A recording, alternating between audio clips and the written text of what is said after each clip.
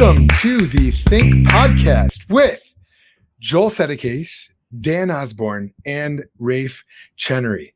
So I am normally the host of the Think Podcast, but over the last several weeks, my good friend and pastor Dan has been joining me on the program. And last week, Rafe, were you on twice in a single week, or was that two separate weeks? It was right on like a 7-day period edge, so I'm not sure how you want to count it. It was either twice. It was twice in about almost 2 weeks. Okay, all right. So now you see who's the most precise member of the tribe here. Let me tell you what. If you want something done well and done precisely, Rafe's your guy. So you'll also notice that each of our names on the stream are our Twitter handles. If you want to get in touch with us via Twitter, I think I probably use it the most. Rafe is also sharing some quality content on there, and Dan does too when he uses it, but he has apparently some sort of a life that precludes him from getting on Twitter. In the Twitter sphere. Yeah, like the rest of us. That's right. So congratulations to Dan for having a life. So today we are talking about, we're going to be discussing a subject that is known to ruffle some feathers. It's the subject of total depravity. Not exactly a feel-good topic, but what we want to do is we're going to define what total depravity is and why it's biblical and why it's true to the world. And then we're going to do something a little bit different. This is actually going to be unprecedented in Think Podcast history. We are going to bring on an actual, real, live atheist. And we are going to interview him about, what does he believe? What did he believe when he was a professing Christian? And what does he believe now? How is it different? Does he think that total depravity is a biblical doctrine? Does he think it's in line with the Bible? Does he think that it's true to the world? And we are going to bring him in. I'll introduce our atheist friend in a little bit. But for starters, how you guys doing? Dan, what's new, man? You know what? It's kind of a rainy Wednesday for me. So I'm gearing up for a couple things I'm teaching on coming up. So I've been spending a lot of time reading the last couple days and have stumbled on some really interesting stuff historically going on with the Protestant Reformation, maybe some big parallels for what we're experiencing right now. So really? Yeah. I'm kind of jazzed about a couple ideas I'm working on with theology in the round right now. So yeah, other than that, not way too much is new with me. Nice, man. Theology in the Round is your Facebook show that you do with a couple of other Park pastors, right? Well, we are 4 pastors who happen to work at Park. So the important distinction there is that we do not speak on behalf of Park Community Church. Why is that an important distinction to make, Dan? Is that safety? Safety, job security, things like that. Okay. Well, yeah. Rafe, what's going on with you, man? Oh, I'd say similar to Dan. I'm getting knee deep into a really fun project I got going for this summer. We're launching a 10-week men's study with our men at our church. And I'm putting together 10 weeks of curriculum for it. We've called it Jesus is the Man, which is kind of a nifty little name for it. And we got a whole logo made for it and everything. We're getting t-shirts made and the whole 9 yards. So it'll be real fun. But man, just digging into developing our men, developing a pipeline for leadership, and really challenging some of the cultural false narratives of what a man is that are floating out there today that unfortunately creep into the church. And I hear them come up all the time. And so, yeah, when I start getting into biblical masculinity, my inner Dietrich Bonhoeffer starts to come out, and I can't wait to teach some guys about it. And so, yeah. It'll be good. That'll be happening this summer down in South Loop. That's awesome. So for those of you watching on Facebook right now, you can see I'm putting some of your comments up on the screen. As you're watching, go ahead and leave a comment or a question. You can direct it to myself, Dan, or Rafe, and or you can certainly direct it to Kenneth when he comes on. And we'll do our best to answer the comments and questions you guys have. Clean comments only, please. By the way, I had someone a couple weeks ago try to trick me into swearing in Spanish, like I didn't know, like I didn't know what it said. And so if you do that, I'm gonna have to block you. I do have a band hammer. I'm not afraid to use it. But does that other than that, Spanish? What's that? Does it only apply to Spanish? Can they trick you to? I mean, swear in other languages? It probably, and I only know a little bit of Spanish. Maybe, you know what? I know how to say hello in Polish. So if you say, that's not really a trick, but I used to live down the street from a Polish market, and I would go in there, and but that's neither here nor there. So total depravity. Who wants to get us started? What is it, and why does it make sense? Let's start by defining it. What is total depravity? Hey, go ahead, Rafe.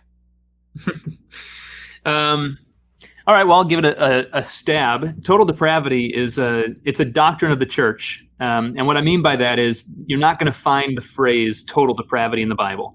So for anyone who's listening and they're like, what is this total depravity thing? It's a term that we've used, that the church has used historically to describe the condition of humanity after Adam and Eve fell in the garden. And it describes particularly our relationship to God and our moral character. And so if you're thinking about total depravity, the general idea, and I don't have a written definition in front of me or anything like that, but the general idea is that at our heart level, humanity has fallen into sin so deeply that sin is no longer just things we do, and it's not just like actions we take. Yes, those are sinful things we do, but the actual condition of our heart is that it's fallen and been corrupted so much that our actual relationship with God has been broken as a result, that our heart is fundamentally kind of like polluted and out of line with the way we were originally created to be in relationship with God. And so since our heart is wrong, that literally everything flows out of the heart. All of our sinful actions we take, all the sinful things we say and do in life, it's all flowing from the root issue of a totally depraved heart, something that's kind of fallen away from our original alignment with God. That's summary of how I would take total depravity. Yeah, I think that's a really good articulation of it. That the piece that some people think it means is that, when we say totally depraved, we're talking about people being as bad as they possibly could be. And that's not necessarily the implication of total depravity. What it means is that every aspect of our humanity is touched and affected by the fall of Adam and Eve. Yeah. So I like that. I think, one of the misconceptions people definitely have is total depravity means we're all maximally sinning at all times. Do you guys think, would you say that total depravity means that we are sinning all the time apart from Christ?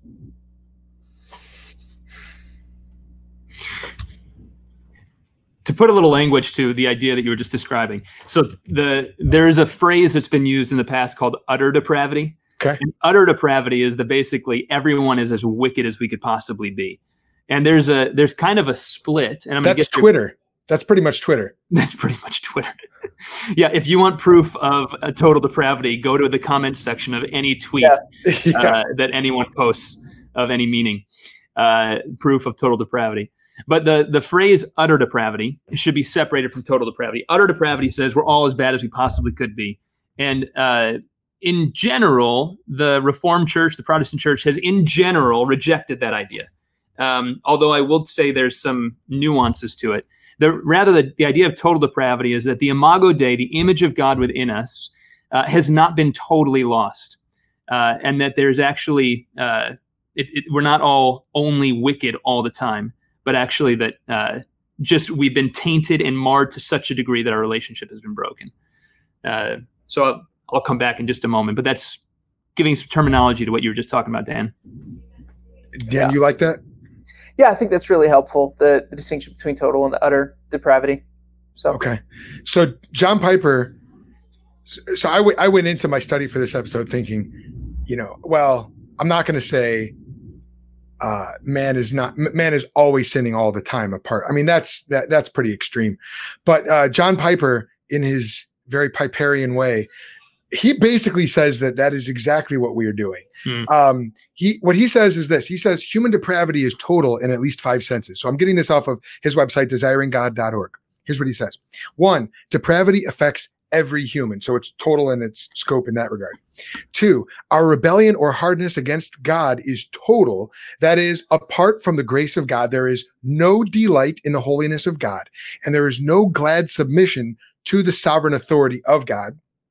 3, in his total rebellion, everything man does is sin. So there's the clincher I was just talking about. And then 4, man's inability to submit to God and do good is total, which goes along with 3. And then 5, our rebellion is totally deserving of eternal punishment. And obviously, a lot of people listening are not going to like that. The idea that we deserve total eternal punishment, hell. Mm-hmm. But what do you guys think of the idea? As Romans 8 says, it's impossible for those who are in the flesh to please God. Mm-hmm. They cannot, they do not. Yep. Does that mean that apart from Christ, we are that even the good things we do? And I know we're all thinking of that verse now in Jeremiah. Even the good things we do are unholy before God. What are your thoughts? Yeah, I think something to Rafe's point early on is that the concept of sin, even in the Bible, is one that we often relegate to one, like a specific action, or maybe we would say, it's things we ought to do that we don't do, or things that we do that we ought not to do. That kind of language, and yet, sin is a byproduct of something else. It's a byproduct of the fact that we are already born fallen. And so the problem with humanity is not necessarily sin itself. It's that we have this proclivity because we are fallen to do this. Another way to think about it is that we are born in rebellion against God. We are rebels. So the issue is not so much what you do. It's the fact that we are already in rebellion against God in our natural state. There's another way to come at this. If you look at Noah, and the story of Noah's Ark in the book of Genesis, we oftentimes think of the horrendous judgment that took place there. When you actually look at the real story, and you're not looking at the kids' version of, the boat with the giraffes floating above the sea and everything's good. There's actually a lot of people that died in that judgment that came from God.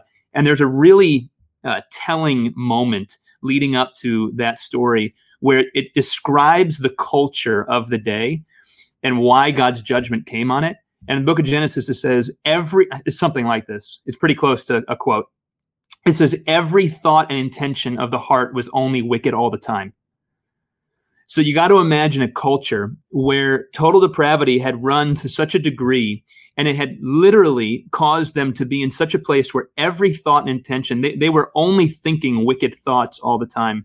And then you see God's judgment come on the people of Noah's day as a result of that. And actually, it's really interesting. Abraham Kuyper, who has written, who wrote a lot of just a lot on this topic in general. He actually, because he's looking at that and he's saying, man, every thought and intention of the heart, only wicked all the time. That doesn't seem to be the world we live in right now.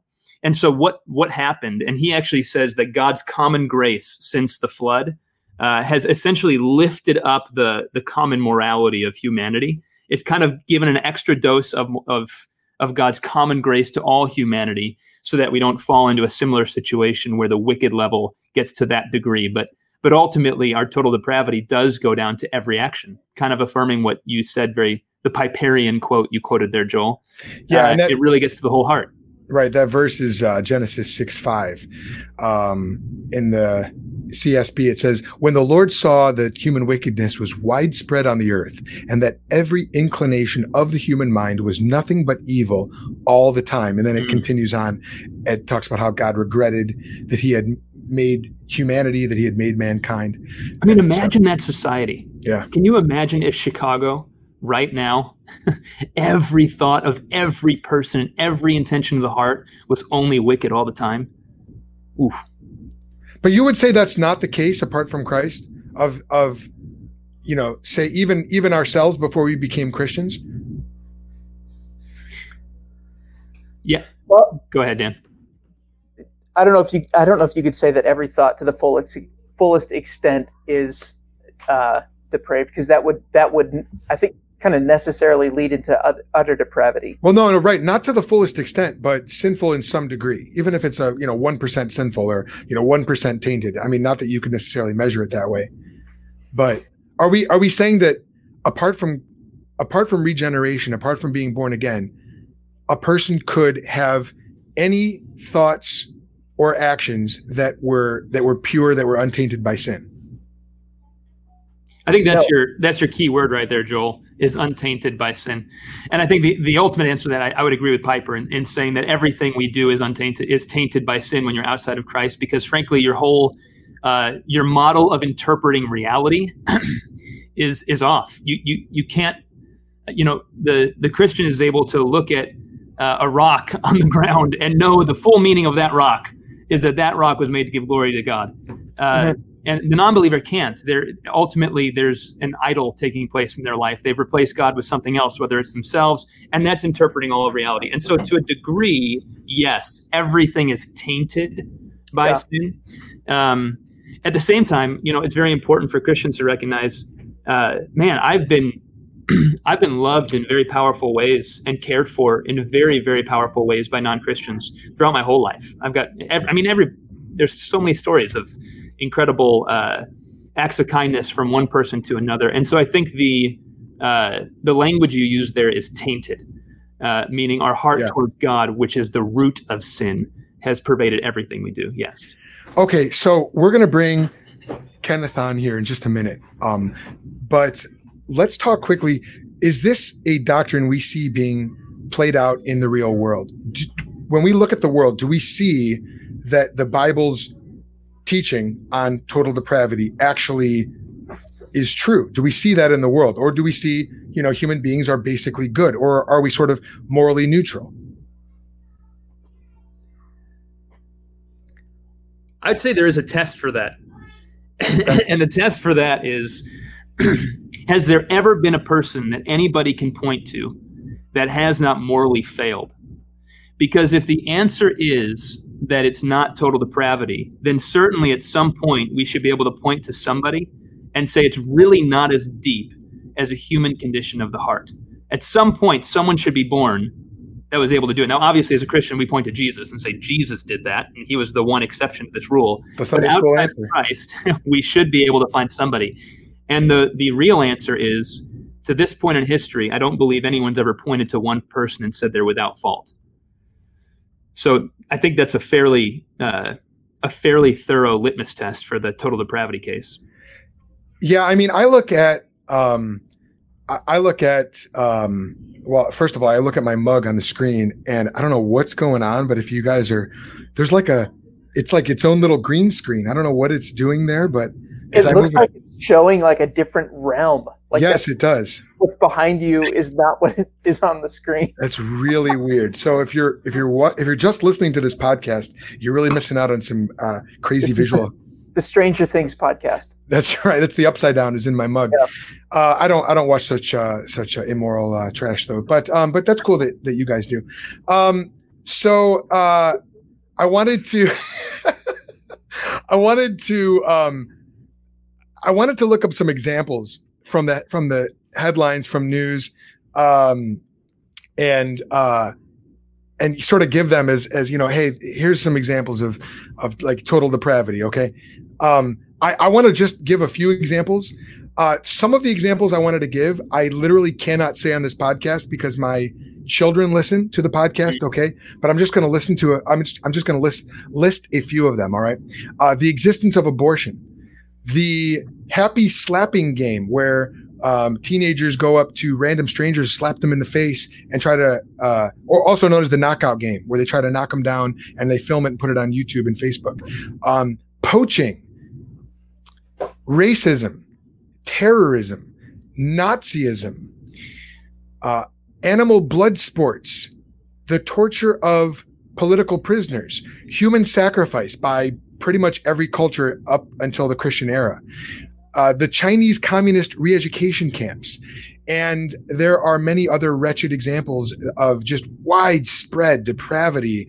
Pull up Fox News, CNN, Drudge Report, pull up any website and just look at the corruption and the violence. And you might say, well, sure, those are extreme examples. But the fact is the examples are widespread throughout society, and they pervade every culture throughout history. And you might say, well, that's all well and good for them, but that doesn't apply to me. But then I would just encourage us all to look inside of our own hearts and, even our own desire for self-improvement. As men, we often want to improve ourselves. There are websites and programs devoted to that. That indicates that we know that there's something wrong with us. We all know that we have sin and immorality in our own hearts that we tolerate. Even if we're not acting on it, we have the desires. Where do those desires come from? Desires that we would say that if I were to act on that desire, that would be wrong. And yet I nevertheless have the desire to do it. So there's something within us that actually desires to do things, to take actions that we would know would be wrong if we were to do it. Our constant comparison to our neighbors, whether to say, well, at least I'm not as bad as him. That's sort of a low-key backhanded way of saying, I know I'm bad. I'm not as bad as him. Mm-hmm. Our failure to live up to the biblical paradigm. Now, of course, the three of us were Christians, and really the only way to talk about this is, as Christians within the biblical framework, does the world correspond to what the biblical framework puts forward? And then what we can do is we can look at other frameworks, other worldviews and positions, and say, are those internally consistent as well? Do those correspond to the world that we see around us as well? So, Dan, any thoughts on that before we? Yeah. One thought before we jump in. I'm sure we could continue talking and list more examples of what we see as total depravity or evidence of total depravity, and yet those are the same things that,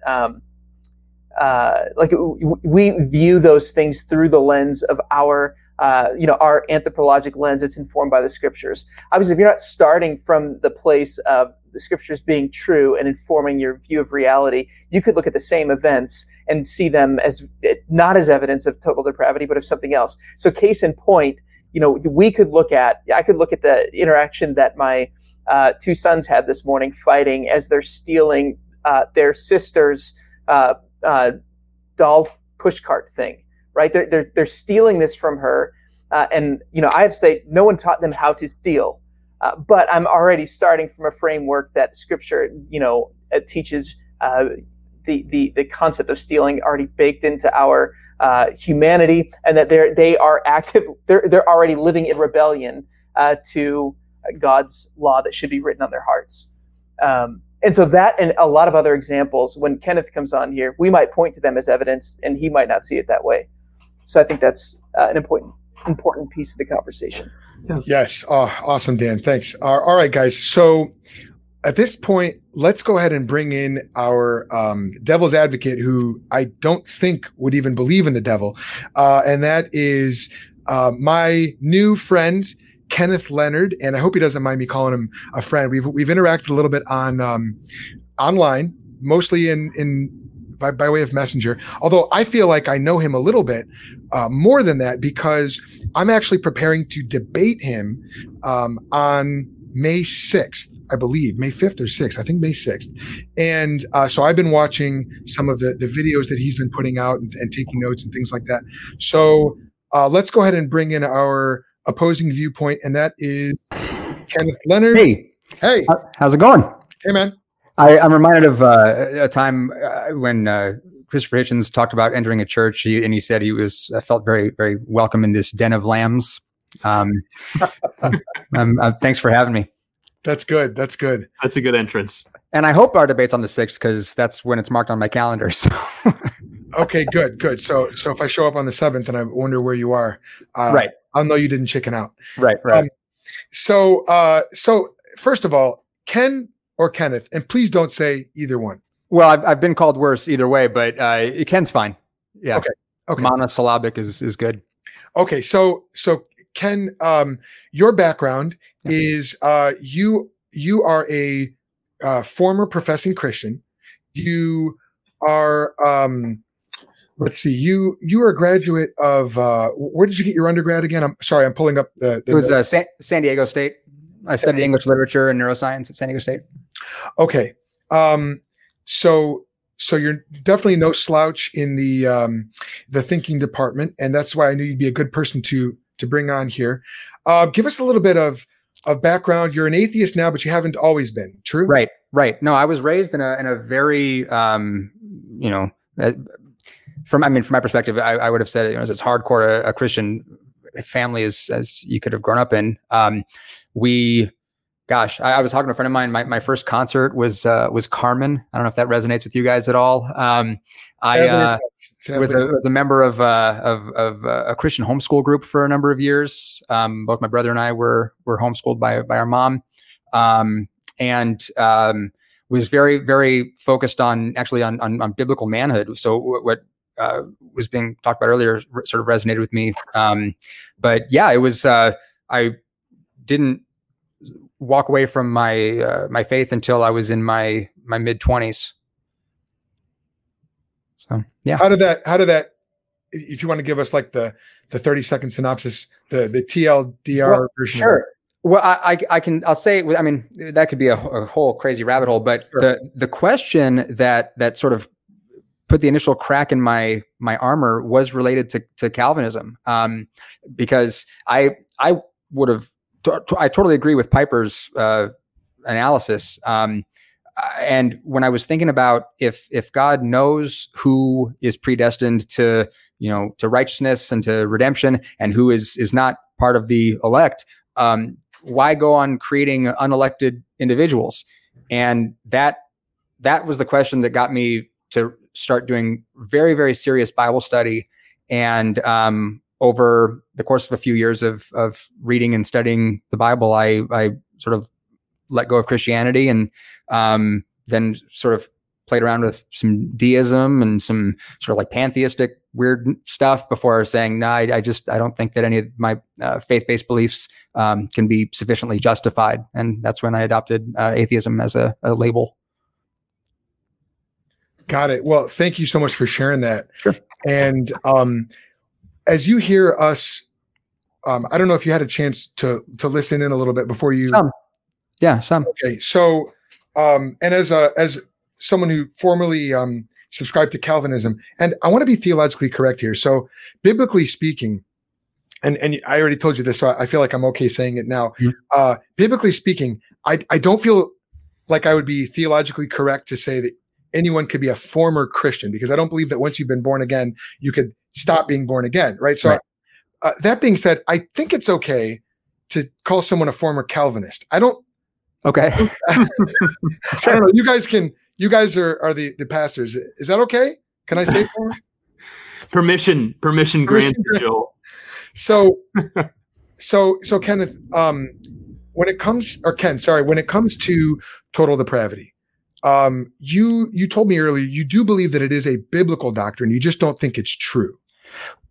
Yeah. So I think that maybe the best way to do this would be if I just sort of take a few minutes and sort of lay out my objections, and then you guys can point out the issues there. And I want to say I haven't talked theology in a very long time, so this is a real treat for me. And like I said, I agree with Piper, but I'm sort of thinking about Calvin, right? So total depravity has its roots in the doctrine of original sin. As you guys talked about, Calvin said in Institutes of the Christian Religion that original sin is this hereditary depravity and corruption of our nature that is diffused into all parts of the soul. And he stated that all parts of the soul were possessed by sin after Adam deserted the fountain of righteousness. And I think this is important because in his commentary on Genesis, he held to a pretty literal reading of Genesis. So to me, it seems safe to argue that the doctrine of total depravity is built on the foundation of original sin. So with that in mind, the analogy that I would float to you guys is to imagine, some of you might not have to imagine this. Imagine you have a toddler. You bring your toddler into the kitchen and you show her some ice cream that you're putting in the freezer. And you tell the toddler, don't eat the ice cream or you're going to be punished. And then you leave the toddler with a babysitter who tells them they can totally eat the ice cream and don't worry about being punished. And when you get back, the toddler has eaten the ice cream. So as an atheist, my thought is going, what would be an appropriate response to this? And I think that telling the toddler that they and all their descendants will be punished for eating the ice cream and the stain of the ice cream will be on them forever and that the only justification for this plan is your assertion that they should have obeyed you because you make the rules.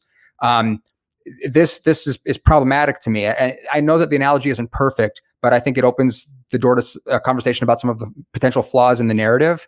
And I've heard a lot of atheists ask, did Adam and Eve know what good and evil was before they ate from the tree? Were they capable of knowing the serpent was wrong to encourage them to disobey God?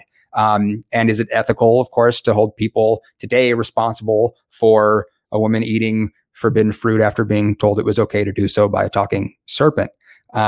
So the idea found in the Bible, and you guys will correct me if I'm wrong, is that mankind exists in this natural condition apart from God. I think we're all in agreement, total rebellion because of the sins of Adam and Eve. All have sinned and fall short of the glory of God. All men are under the power of sin. None is righteous, no, not one. Ephesians 2 makes it clear that all non-Christians are dead in trespasses and sins. But I would ask, why is this the case? And who set up the rules to this game? And I think I agree with Joel. And there's this idea, even when human beings do things that are good, which as creatures made in the image of God, it would make sense for them to be capable of doing good things. Those good actions are actually bad because they're done. I think Piper has said in service to man's rebellion, would be how you'd phrased it. And in Romans 14, Paul says, whatever is not from faith is sin. So in response to Joel's earlier question about if everything we do in a fallen state is sinful, I think the answer is pretty clearly yes. And in our fallen state, we can't even reach out to God. You guys know Romans 8, the mind is hostile to God, doesn't and cannot submit to God's law. And so according to Scripture, our total depravity, in light of all this, is sufficient to condemn us to eternal punishment. Ephesians 2:3 says we're all children of wrath, right? And the Scriptures teach that God's condemnation of unbelievers to eternal punishment is just. But I think the only way to accept this, and you touched on this earlier, is if you begin from the position that the Bible is true and that God is just, and then sort of reverse engineer your moral intuitions to fit that position. So my position would be that the doctrine of total depravity is rooted in an immoral an absurd narrative. I think that it's an attempt to convince people that they're sick, that they're saturated with sin, is how I used to put it, and that they're in need of a cure that coincidentally can only be found in the book that diagnoses them with the sickness in the first place. But in light of what we know about the origins of man and the fact that at no time were there ever only two human beings on the planet, I don't think there's any reason to accept the Eden narrative. And then I would ask, why would one adopt an allegorical reading of the text? I don't think Jesus' sacrifice makes sense in light of an allegorical reading of Genesis. And I'm putting a lot out there. I don't want to, but yeah, I think that the doctrine of total depravity strikes me as a tragic way to view humanity. I think that it's unjustified to assert that man exists in a fallen state. It's entirely grounded on one's acceptance of the Bible, which is a whole other issue we'll talk about on May 6th. But more importantly, the assumption that the world exists in a fallen state, I think, warps one's perception of the world. I think I understand the headlines that you brought up, but if you can read, Steven Pinker and Note the Decline of Violence, you can look at the proliferation of human rights and sort of the slow eradication of poverty and preventable diseases. And I don't think it makes any sense to look at the upward trajectory of humanity through the lens of total depravity. And I want to be clear, total depravity strikes me as an utterly biblical doctrine, but I don't think that it's supported by what we know about the world that we live in. I should stop. I'm rambling. But yeah, that's basically my position. All right, who wants to jump in? Man, I just want to say, to start, totally appreciate your clarity. I feel like, and if it's true, you haven't been thinking about theology in a number of years, you're still pretty sharp. It's been a while. Well, I feel like I was sound, so that soundness helps out in the present day. You brought up a ton. I mean, you brought up a lot of launching pads to kind of start a conversation off. And there's a few things I want to start with, maybe one point, but actually I want to ask a real question in it. And the point is, one of the things you said at the very end is you mentioned someone who's saying, I see a lot of progress in the world. Mm-hmm. And it's interesting. And I think there's a pretty solid argument to be made. If you look back at some of those things that you listed as progress, human rights, medicine, these are things that ultimately were developed out of a Christian worldview. And so I would actually agree with you on that statement. I would agree that what we see is a progress in the world that has been being lifted up. And much of the progress that oftentimes is that even you just listed right there, a lot of those things were rooted, not just invented and developed and came out of Christians thinking this way. That's one way to think of it. But actually behind that, the reason those Christians took steps to create universities, took steps to develop hospitals, took steps to create law and human rights, the reason for that was the Christian worldview that they were baked in. And so they literally were rooted out of Christianity. And so I would agree with you. A lot of progress has definitely been made. But that was kind of also the promise of Jesus, right? Like there's a fallen condition of the world, and Jesus said, hey, as you go out, my kingdom will expand and justice and righteousness will flow like a river. And I think you just said exactly, you kind of just affirmed what Jesus said. That's exactly what we see taking place in history. So that's not my actual question, but I'll just kind of put that out there for you to noodle on a little bit. Well, so my thought, I guess, if I'm thinking about the sort of proliferation of the gospel, I think that the any effect that would have on the well-being of humanity is sort of secondary to the goal that people recognize that they have a need to submit to the will of God. And then I know that in Christianity, one would argue that a natural consequence of that alignment with God's Spirit would then necessarily lead to the good things that I talked about. I reject the idea that medicine and peace and the sort of positive steps that humanity has taken are rooted in a Christian worldview. And I think it's pretty easy to see that those positive steps are taken all over the world by societies that have mutually exclusive religious claims and traditions. So I think that, I don't think that there's any, and this might be sort of a radical thing to put on the table. I don't think that there's anything that the Bible can take credit for as being a unique moral teaching or a goodness that can't also be found in other places. Love the Lord your God with all your heart, soul, mind, and strength, and love your neighbor as yourself. I said moral good. I said a moral good. So there's love your neighbor as yourself can be found outside of Christianity. All the love your Lord your God stuff is, sort of unnecessary to the project of improving the condition of humanity, from my perspective. From your perspective, sure, right. but doesn't that hit at the heart of it though, Ken? Is for you to determine which moral injunctions and prescriptions are necessary to human flourishing, you have to have an ethical and even a metaphysical starting point that's going to work its way through all of your thinking, right? So if you're saying, well, sure, love your neighbor, that's necessary. Love the Lord your God. I mean, that's really superfluous. I mean, as a Christian, I would say that's not only is that not superfluous, but that's the linchpin for all the other ethical commands. And so to just arbitrarily dismiss that, now I understand why from an atheistic perspective you would. I think you'd have to. There's no God there to love. But when we actually look at the way things played out in history, and we do look at the advancement of hospitals and universities and modern medicine and modern science, the fact of the matter, it's really historically indisputable that those were inextricably tied up to the worldviews of the Christian worldviews of their originators. Well, yeah. And in societies where Christianity was sort of the only game in town when it comes to authority, then you would expect that any good that happened in a society that was sort of overseen by Christian doctrine and Christian rulers. I understand that Christianity would want to take credit for any good that was done in those societies. Well, not just want to take credit, but you literally don't see those things arising in any other societies than the Christian one. That's kind of my point. You don't see what things? I'm sorry. Oh, well, the scientific revolution, for example, was arguably, a direct product of the Protestant Reformation and the natural entailments that came out of that, working its way through society. You don't see anything similar in ancient Islamic culture, ancient Chinese culture.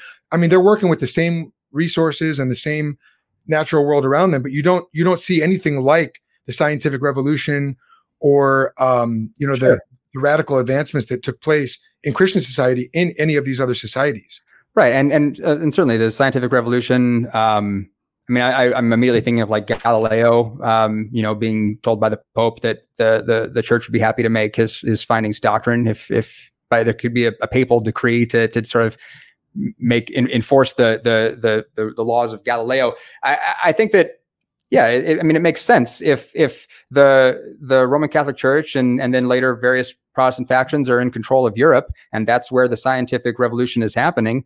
Then I think that this is.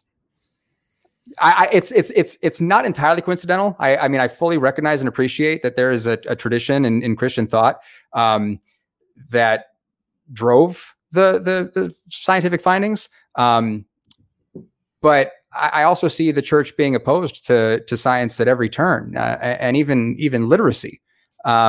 So I just jump on that real quick, because I think this is an important point. The concept that I think I was trying to state is they were birthed out of a Christian worldview. And so definitely, if you look back at some of the ancient civilizations of history, there are unbelievable minds that have come up from many non-Christian cultures. I mean, you look at some of the writings and the poetry, and even just the minds, the writings that have taken place. Absolutely, there have been great minds.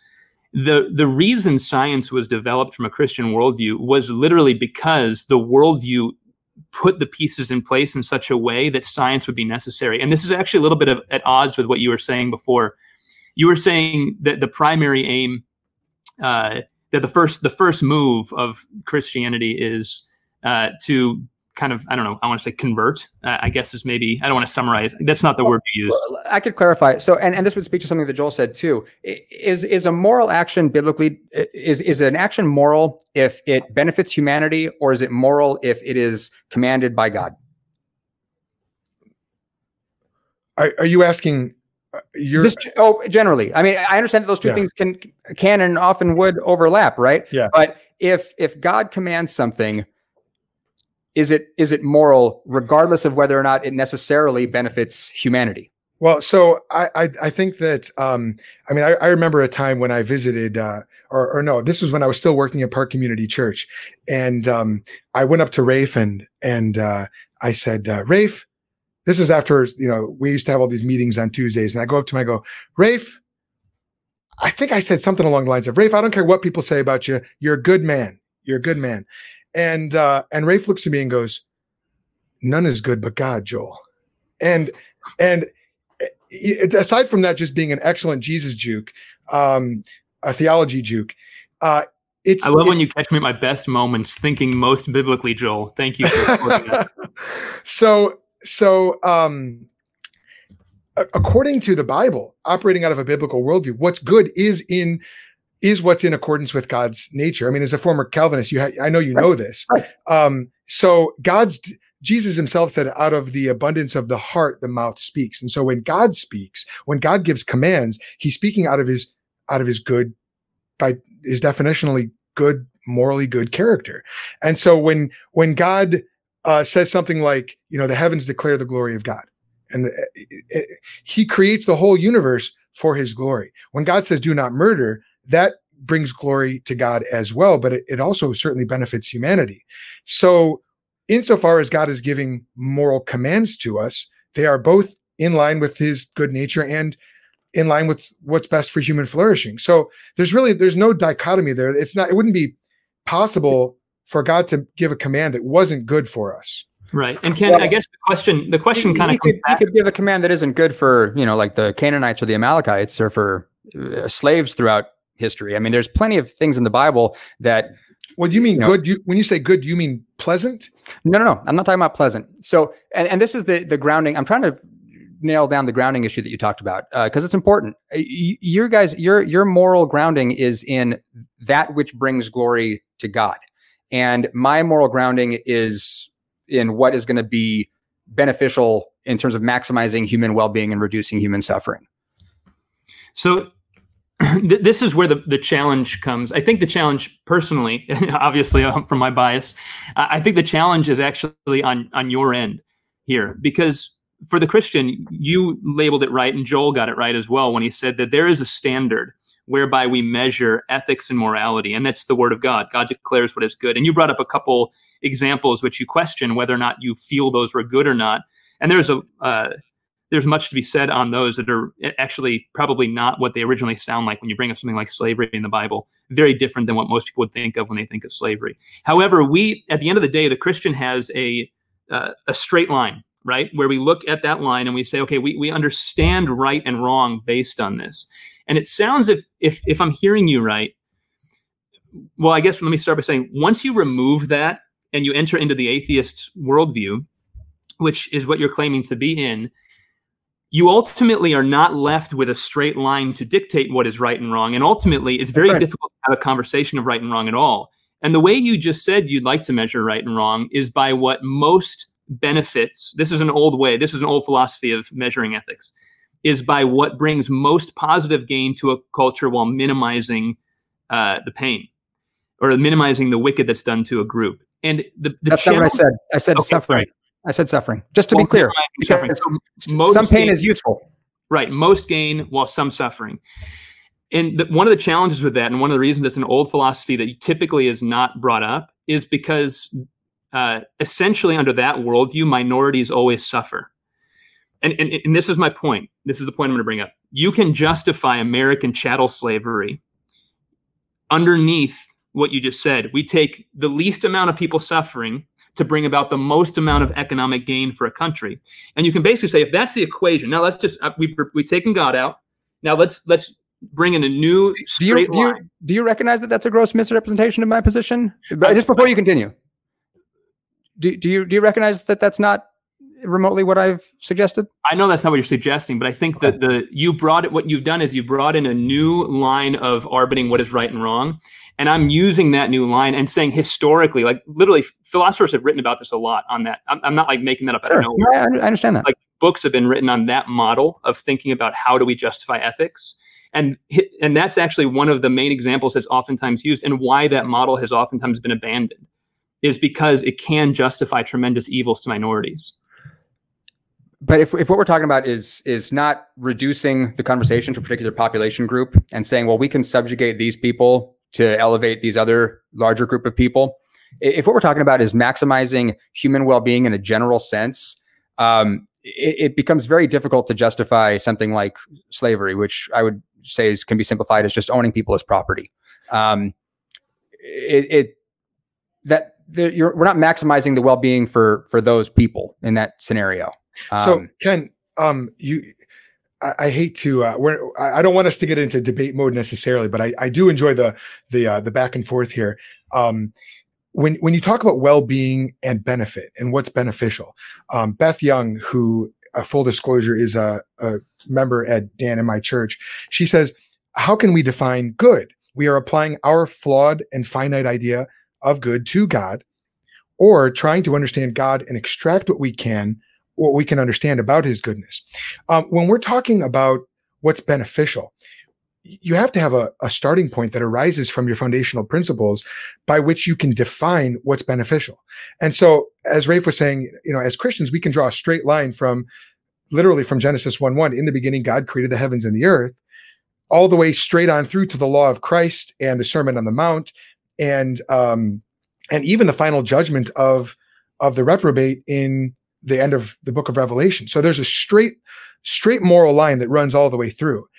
What I'm curious about is, as an atheist, how do your atheistic principles give rise to a coherent definition of what's beneficial versus, what's deleterious to human flourishing? How do you even begin to define human flourishing? And that's an honest question. That's not a gotcha. No, I understand it is. So a few things came to mind. One is that when you talk about a moral line in the Bible, I think it's important to clarify that we're talking about moral in terms of brings glory to God, right? And that is the narrative arc of the scripture. All things being worked to the glory of God. Romans 8:28, God, we know that in all things God works together for the good of those who love him and are called according to his purpose. Right. Right. No, I hope that was encapsulated in what I was attempting to communicate a moment ago. So, but then when we talk about atheistic principles. There's no such thing as an atheistic principle. Atheism is the answer to one question and one question only. Do I accept the proposition that a particular God or gods exist? And the answer is no. So from there, a principle. I'm sorry. That would be a principle, though. Yes, that would be the one principle. It's the answering. I am not convinced is not a principle. Well, the principle would be based on my criteria for judging whether or not a proposition is convincing. The God question fails that test, does not meet the criteria. That would be a principle that you have. True. I think we might be running into. I may need you to define principle. A proposition, a presupposition or proposition you accept, which serves as a basis for other thoughts and conclusions and reasonings that you have.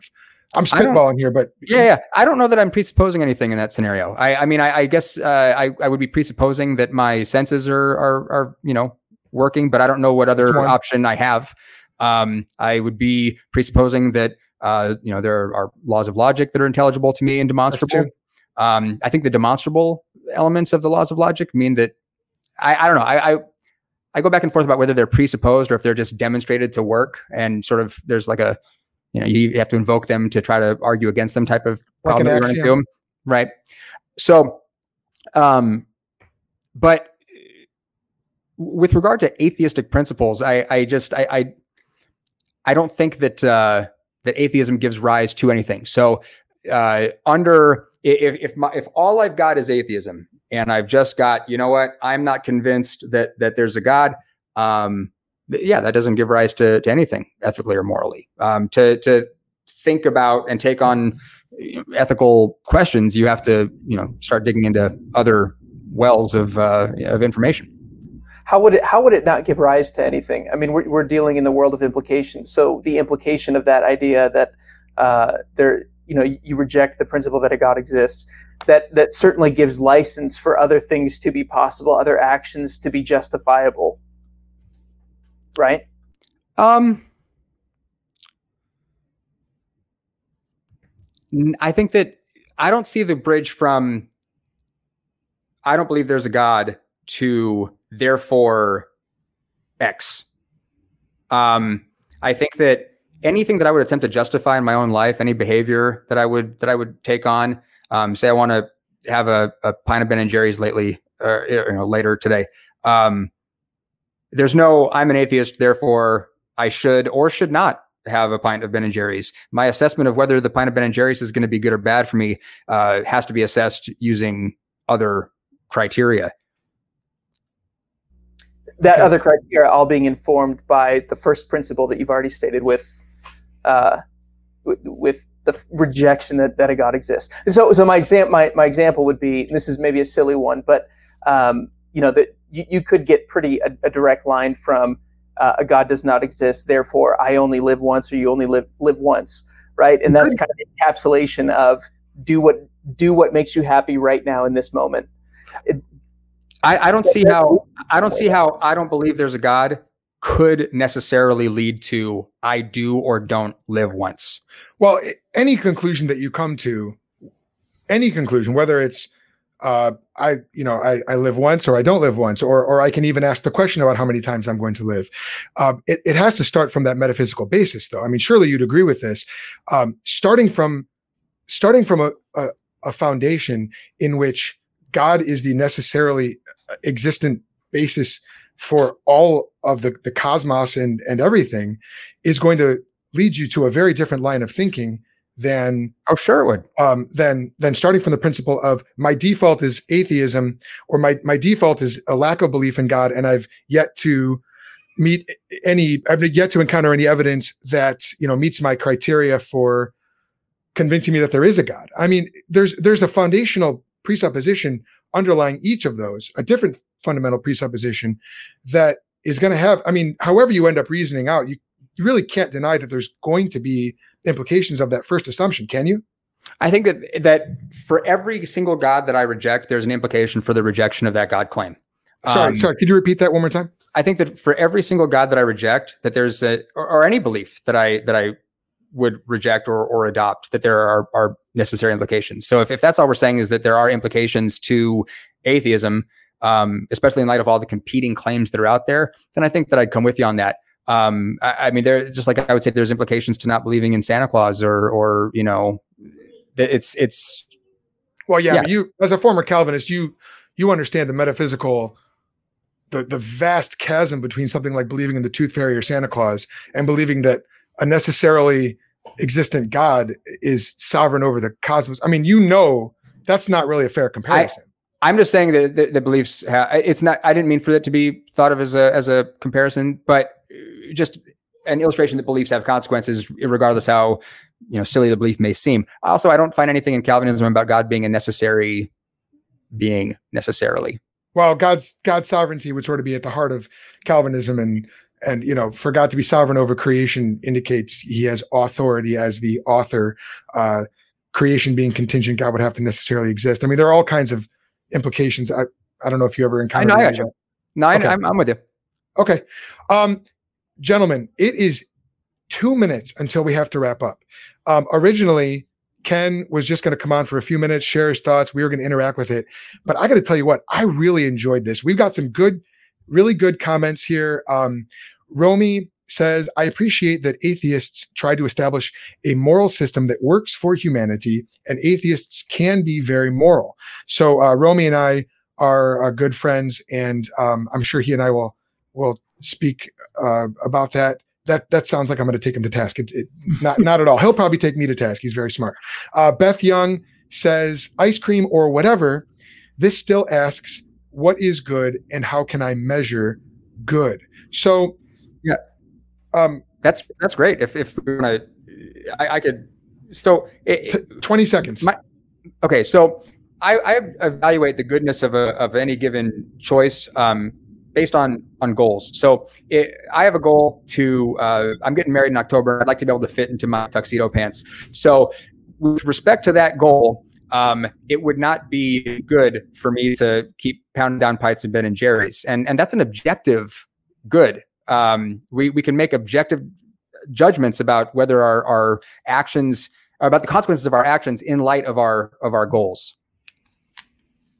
Sure, but you go back far enough, and we're not just talking about Ben and Jerry's, obviously, or even marriage. We're talking about the goodness of something like marriage. We're talking about, even marriage gets into what does it mean to be human, right? Again, draw that straight line from Genesis 1:1 all the way through to Revelation, and you're going to hit marriage, you're going to hit divorce, you're going to hit wanting to, how you interact with your wife, and part of that is, not looking like a fat blob on your wedding night, all that stuff.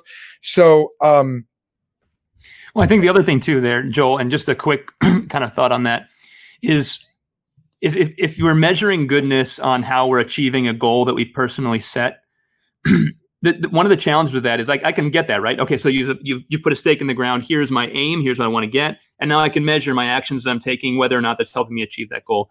And on a one world system, I could see how that would potentially work.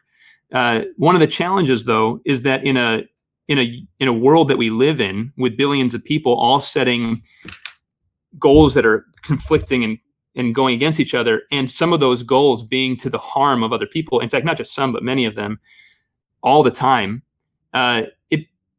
it's very difficult to see that same logic all the way through, which is, I think, probably one of the hearts of what I was trying to get at earlier. Yeah. I think one of the challenges, and this is where this debate, I wish we had a whole nother hour to go through, because I think one of the challenges I want to talk through is, how do we determine if good is determined by personal goals? What do we do when there's two conflicting and competing personal goals? Are they both declared good, or can one ultimately be the other? No, I'm with you. And that's where the conversation takes place. And we could extrapolate this from the ice cream thing to marriage itself. Is marriage a good? And we can have a conversation collectively as to whether or not, as social animals, it is good for two people to pair up, and what the pros and cons are of that. And we can make assessments about whether or not that's, going to be beneficial or harmful to our species.